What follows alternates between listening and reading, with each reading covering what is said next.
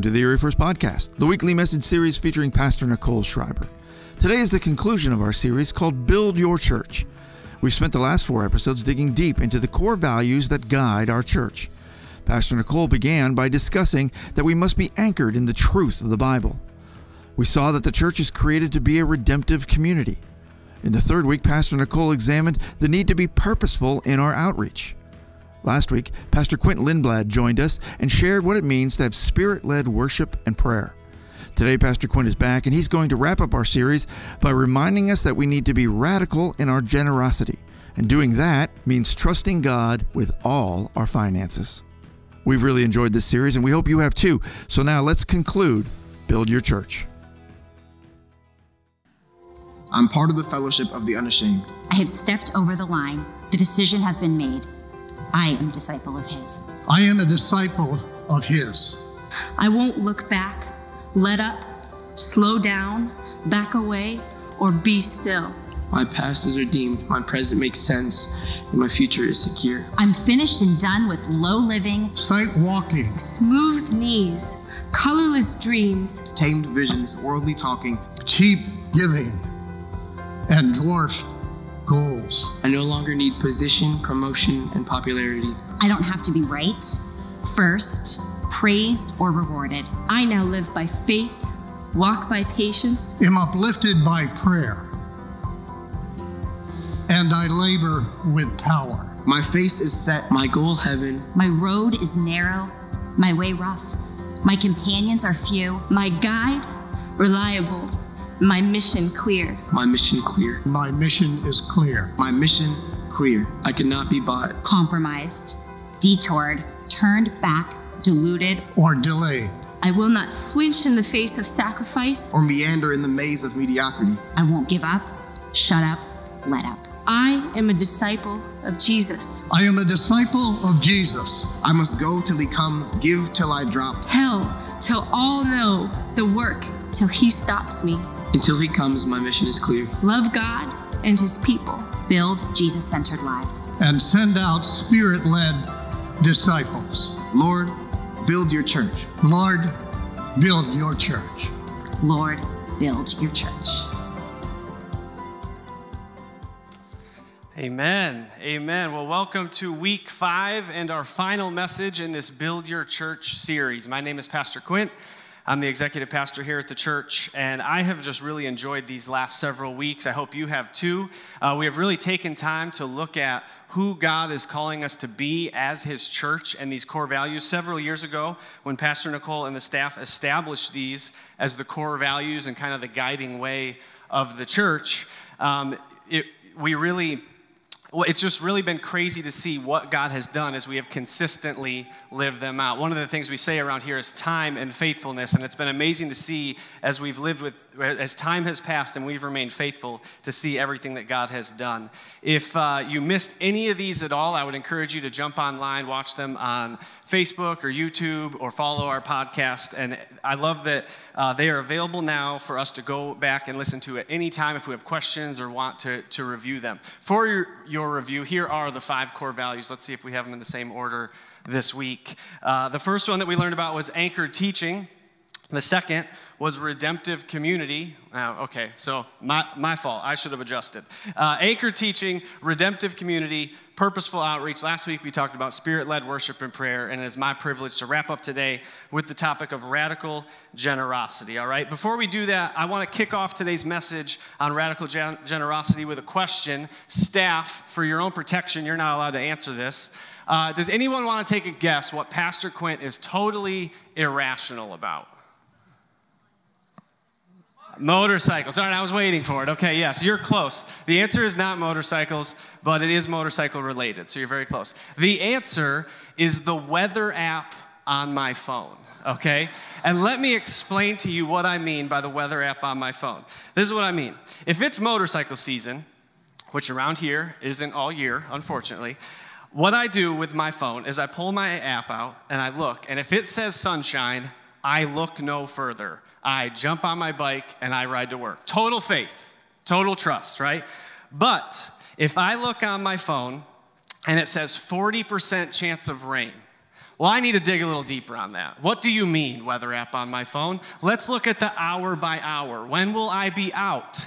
Okay, no more faith and trust in this app anymore. Now we need to dig a little bit deeper. We need to we need to investigate what it really means when it says 40% chance. Okay, so here is why I asked the question. I have to wonder if we can be that way when it comes to God and our finances. Like when it says in Romans 1:12 that the Apostle Paul wanted to get together with other believers so they could be mutually encouraged by their faith. Or when it says in Hebrews 10:25, forsake not the gathering of the saints. Are we like, oh, I'm there, God. I'm not going to miss church.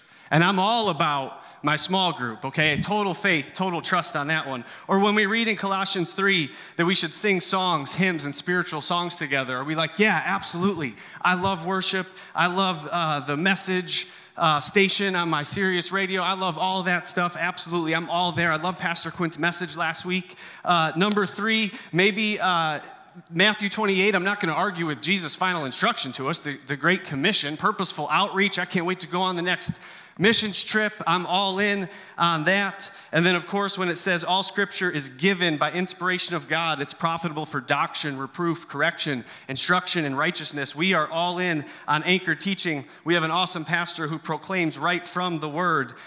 But when it comes to our money, do we have that same all-in energy? Maybe you do.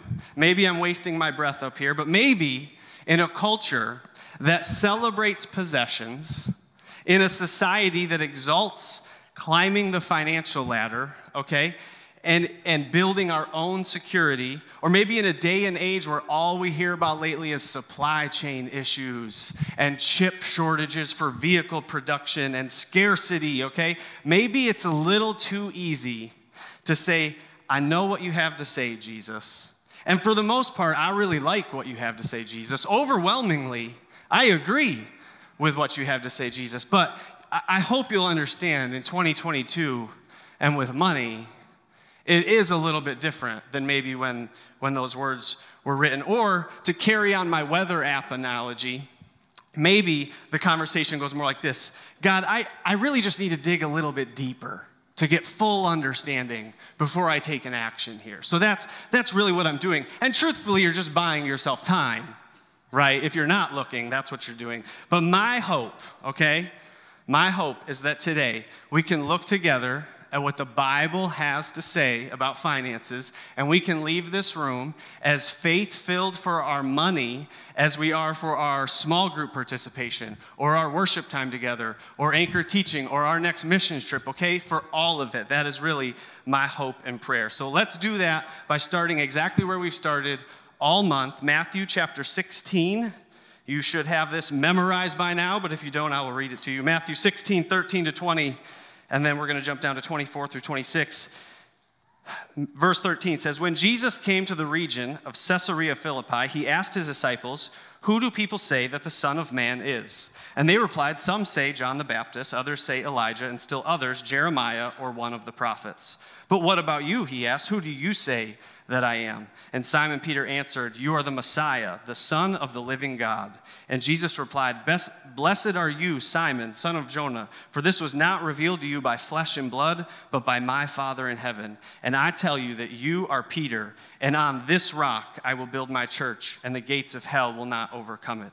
I will give you the keys of the kingdom. Whatever you bind on earth will be bound in heaven. Whatever you loose on earth will be loosed in heaven. And then he ordered his disciples not to tell anyone that he was the Messiah. Jumping down to verse 24, Jesus said to his disciples, whoever wants to be my disciple must deny themselves and take up their cross and follow me. For whoever wants to save their life will lose it, but whoever loses their life for me will find it.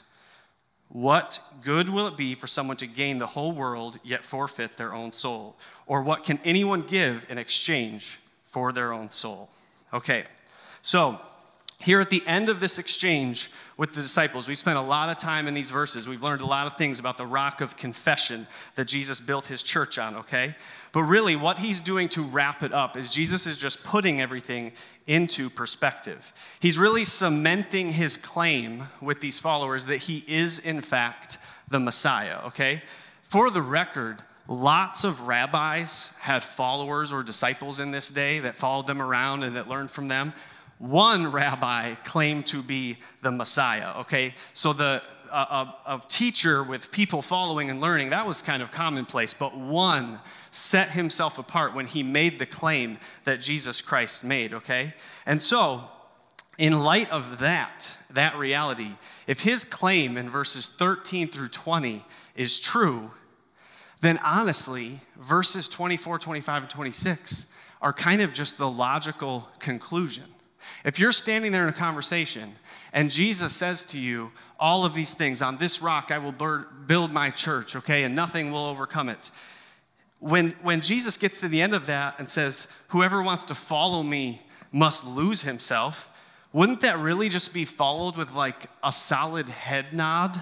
Like yeah, Jesus, I mean, for sure, if you are the Messiah, then yeah, I'll lose myself to follow you. Absolutely, right?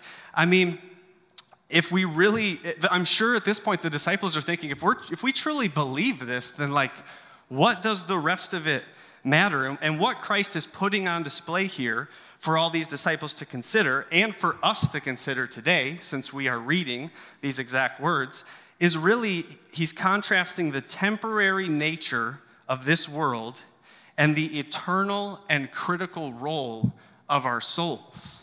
That's what he's doing. He is putting those right up against each other and saying, what will we do with that, okay? When he says, what good will it be for someone to gain the whole world yet forfeit their soul? Or what can anyone give in exchange of their soul? He's really almost saying, to wrap up this conversation, now that you know the full scope of everything, the perspective is kind of simple to embrace, right? Right? Okay? And listen, it wasn't that long ago that we did a series on money, and I preached from Luke chapter 16, and I challenged everyone here to consider the passion or the drive that we are living our life with as we take care of our affairs. If you remember from Luke chapter 16, it's the dishonest manager, and there's all sorts of things. But at the end, this is what I thought as I prepared this final message, is that we need to consider, how does that instruction jive with what we're learning here in Matthew chapter 16 from Jesus, okay? I don't think the Bible contradicts itself. I think we need to dig deeper to figure out what is really happening here. Over here, God is telling us this. Over here, God is telling us that. And that's a lot of what happened with rabbis and their followers as they're hashing things out, okay? So what I have done and what I want to walk through today is I have some simple instructions or some key words that I've kind of tried to wrap this message around to help us get our arms around what is the full scope of this concept. On the one hand, I believe what we preach from Luke 16, and we'll get into some of that as far as our drive and our passion and the things that we do to make money. On the other hand, it is true, what good is it to gain the whole world and to lose our souls? So let's dig into that today, all right? I have 4 key words that we're going to look at. And scriptures to go with them, and then that's how we're going to go through this. So the first word I want to talk about today is the word responsibility, okay? I think that the Bible is very clear in many places, I just mentioned one, Luke chapter 16, that we have a responsibility to provide for ourselves and for our families, okay? I do not think that what Jesus is saying in Matthew 16 is a license to abandon that responsibility.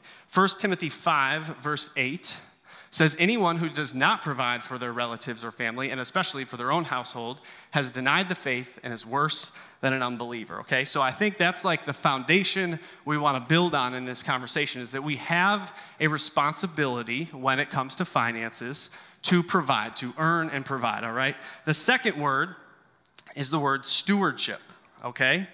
For a little while, it felt like every message I preached came back to stewardship, all right? But stewardship, for some reason or another, God placed you in this country at this time in history, all right, with the ability to be resourceful, to make money, to grow in productivity and in your talents and in your leadership or whatever it is that makes you come alive, okay? He chose and he saw fit that now was the time for you to be created. And I believe to disregard that would be a sin of stewardship, all right? Luke 16 reminds us, I've already mentioned this, that even the pagans know enough to take care of their affairs, so how much more should we? Making money is not unholy. In fact, it is an opportunity to worship with our everyday, ordinary life. This is one of my favorite verses, Romans 12, 1 and 2, from the Message translation, says, so here's what I want you to do, God helping you. Take your everyday, ordinary life, your sleeping, eating, going to work, and walking around life, and place it before God as an offering. Embracing what God does for you is the best thing you can do for him. Don't become so well adjusted to your culture that you fit into it without even thinking. Instead, fix your attention on God, okay? So I believe we have a responsibility first and then a stewardship. We have the opportunity for stewardship by taking our everyday, ordinary life and giving it to God as an act of worship, all right? We talked about worship last week. I didn't mention this, but worship is not just the 4 songs before someone gets up here and preaches. Worship is your everyday, ordinary life. Worship is what you do as you breathe, as you interact with people, okay? It is all an offering to him. So we have responsibility, we have stewardship. The third word today would be the word perspective, all right? And I mentioned perspective when we talked about Jesus turning all of this on the heads for the disciples, okay? But I think what Jesus absolutely is calling us to in this passage is a proper perspective on work. Work has the potential to be holy and God-honoring. Making money is not a sin. Serving money is a sin, okay?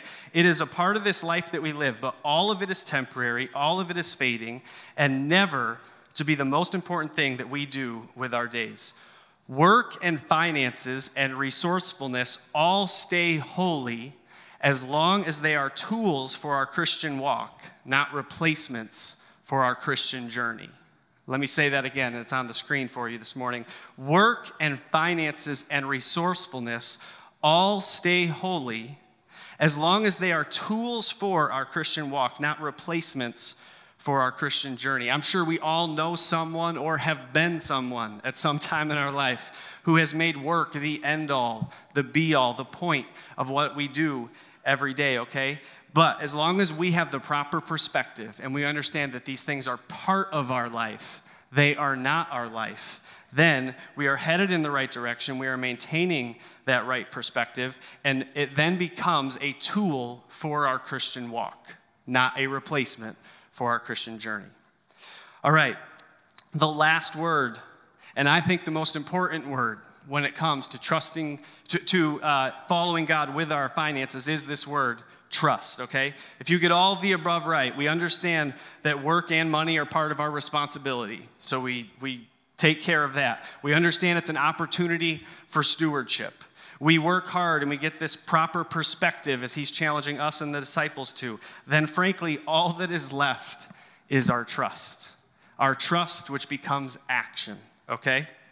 So here's some questions for you. Question number 1, do we trust that God does love a cheerful, happy, excited giver, as found in 2 Corinthians 9, verse 7? It says, each of you should give what you have decided in your heart to give, not reluctantly or under compulsion, for God loves a cheerful giver. Do we trust this word or do we not? The next question, do we trust that how we give, it will be given back to us? Luke 6:38 tells us this, give and it will be given to you. A good measure, pressed down, shaken together, and running over, it will be poured out into your lap. For with the same measure you use, it will be measured to you. My question is, do we trust this word and this promise, okay? I will tell you from personal experience, this one takes time. And if you think you're going to give today and get tomorrow, maybe, but that's not the point. And that's not why we give. That should never be our motivation. And honestly, you might give today and tomorrow and a year from now and a year from then and a year from then, and then finally start to see some of that come back up in your life. But if the point is giving God our hearts, the point is handing him our trust, it shouldn't matter how this fleshes out. And also, this might not come back purely in the form of finances, okay? And so it's never this, I'm going to push this lever and get that thing. That is not what we're doing here. That is not the point at all. We need to give in trust and faith, and we need to let God blow our minds when he wants to and how he wants to, okay? And in my experience, the longer we live in obedience, the greater and the more consistent the reward of living in obedience to God. It just becomes the reality that you live in. It just becomes the life that you're living in. You live in this responsive obedience, and you're just always seeing God show up in your life in some way, shape, or form, and blessing you for that, okay?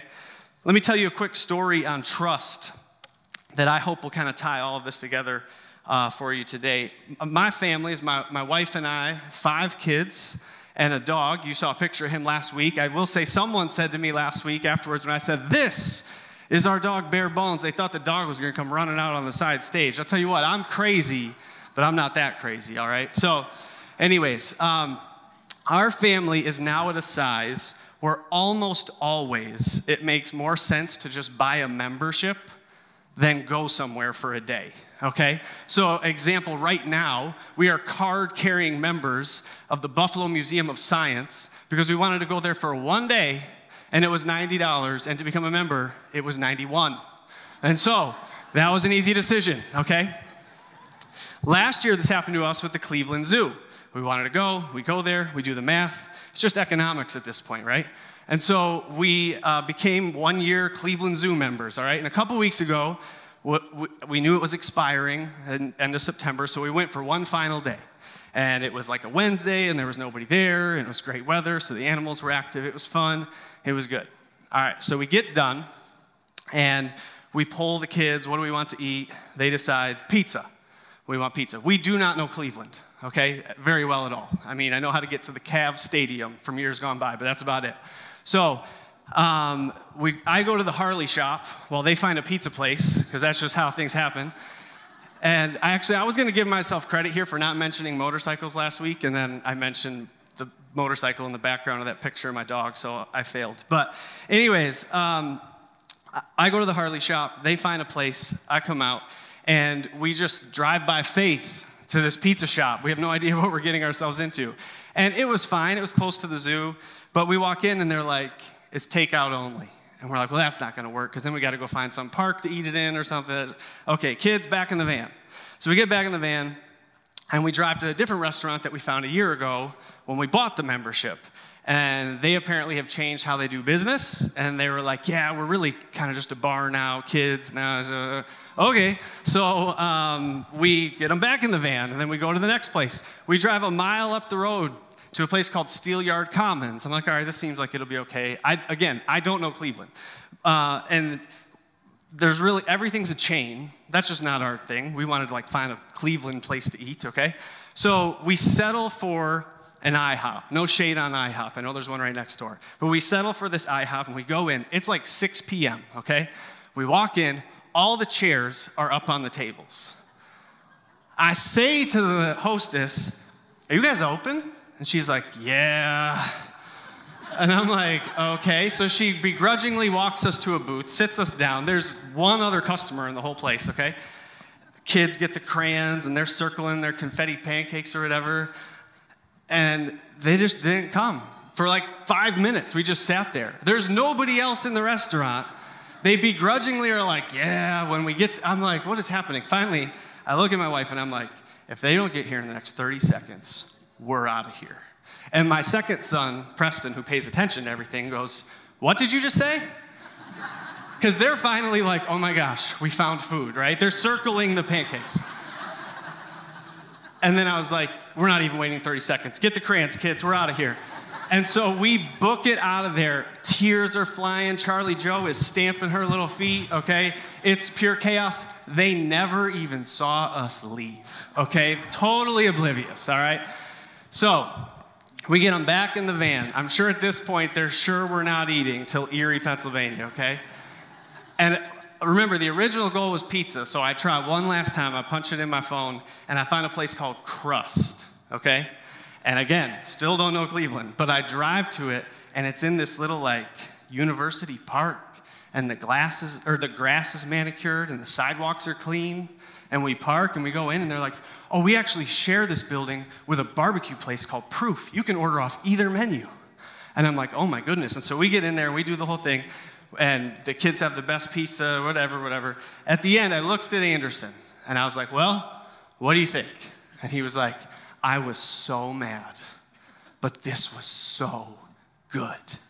All right? And this is why I tell you all that. I know it's funny and everything, but this is why I tell you all that. Because if that does not sum up what it's like following God with our finances, okay? It doesn't always make sense. It doesn't always feel comfortable. It doesn't always seem like what is happening here. Again, by God's grace, that place was in a good neighborhood. I still didn't know Cleveland. I understand that, okay? But I will tell you that in my experience, and in many experiences in this room, when you trust God with your finances, it doesn't always make sense. It doesn't always feel comfortable or good. But man, when I just would say this, follow him. When God says, trust me, follow me, go day by day with me, and I will never let you down, all right? If you have never trusted God with your finances, I want to challenge you today to trust God with your finances, okay? Don't go 80% of the way and leave that last 20%. Don't embrace the core values you're excited about or that are easy. Be willing to get uncomfortable and trust him with those things, okay? And let him show you who he is, what he will do, what he has already done in your life. I want to encourage you to just trust him with every facet of your life, because that is what he is calling us to, all right? We have called this series Build Your Church. And we built some of it around a song called Build Your Church, and we're going to sing that here in a minute. But here's what I want to say as kind of a closing sentiment for all 5 weeks. You are the church. Not this building, not some other building. We're not saying, Lord, build this building. We're saying, Lord, build me. Build me as the church into someone who trusts you with every area, every facet of my life. And so I want to encourage you today to embrace that, to sing these words in a whole new way and say, Lord, how are you trying to build me from the ground up through anchored teaching, through knowing your word, through the community I'm a part of, through the worship and the prayer I participate in, through the outreach I engage in, whether it's right here in Erie, Pennsylvania, or halfway around the world. And Lord, build me with my finances. You know better than I know. You have a better way than I have, and so I trust you with that, okay? So I want to encourage you to stand this morning. I'm going to pray to that end, and then let's just worship him. Let's pray. Let's say, Jesus, will you build us into who you would have us to be? Because that is our heart's desire.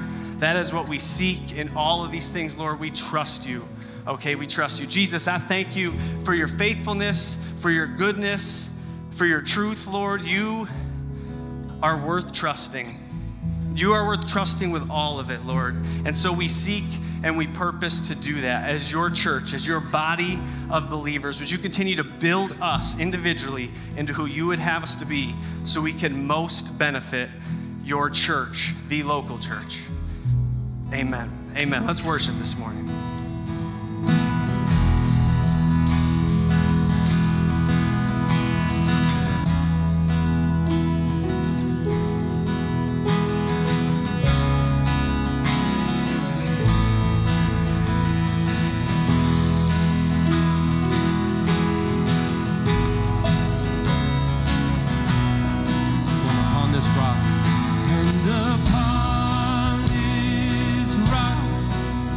You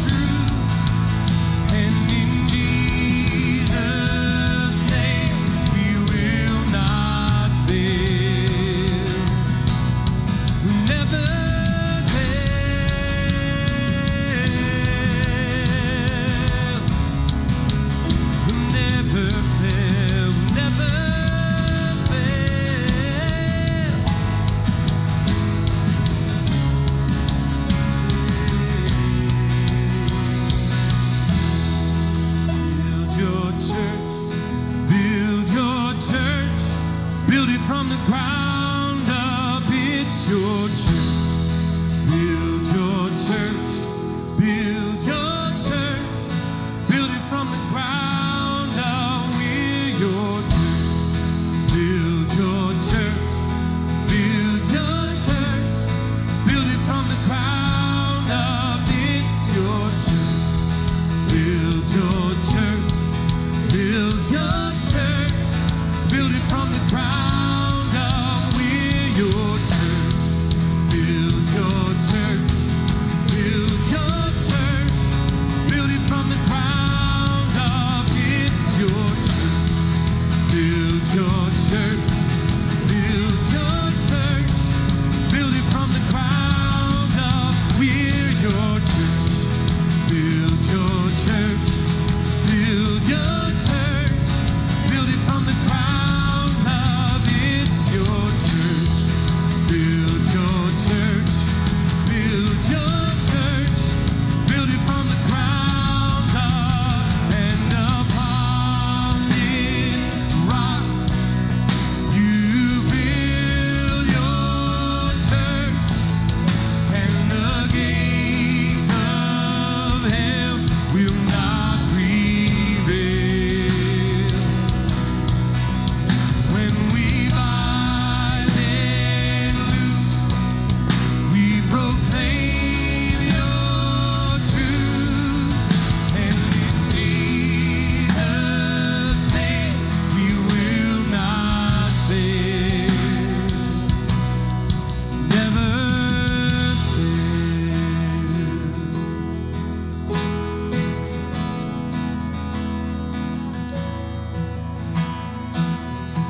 Jesus, we just praise you in this place, Lord. We thank you that you are building your church. We thank you for your faithfulness to us, your goodness. And we do say, Lord, we proclaim your truth. We seek your truth, we learn your truth, and then we proclaim your truth here at Erie First.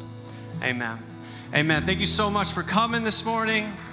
And we look forward to seeing you next week. Have a great Sunday.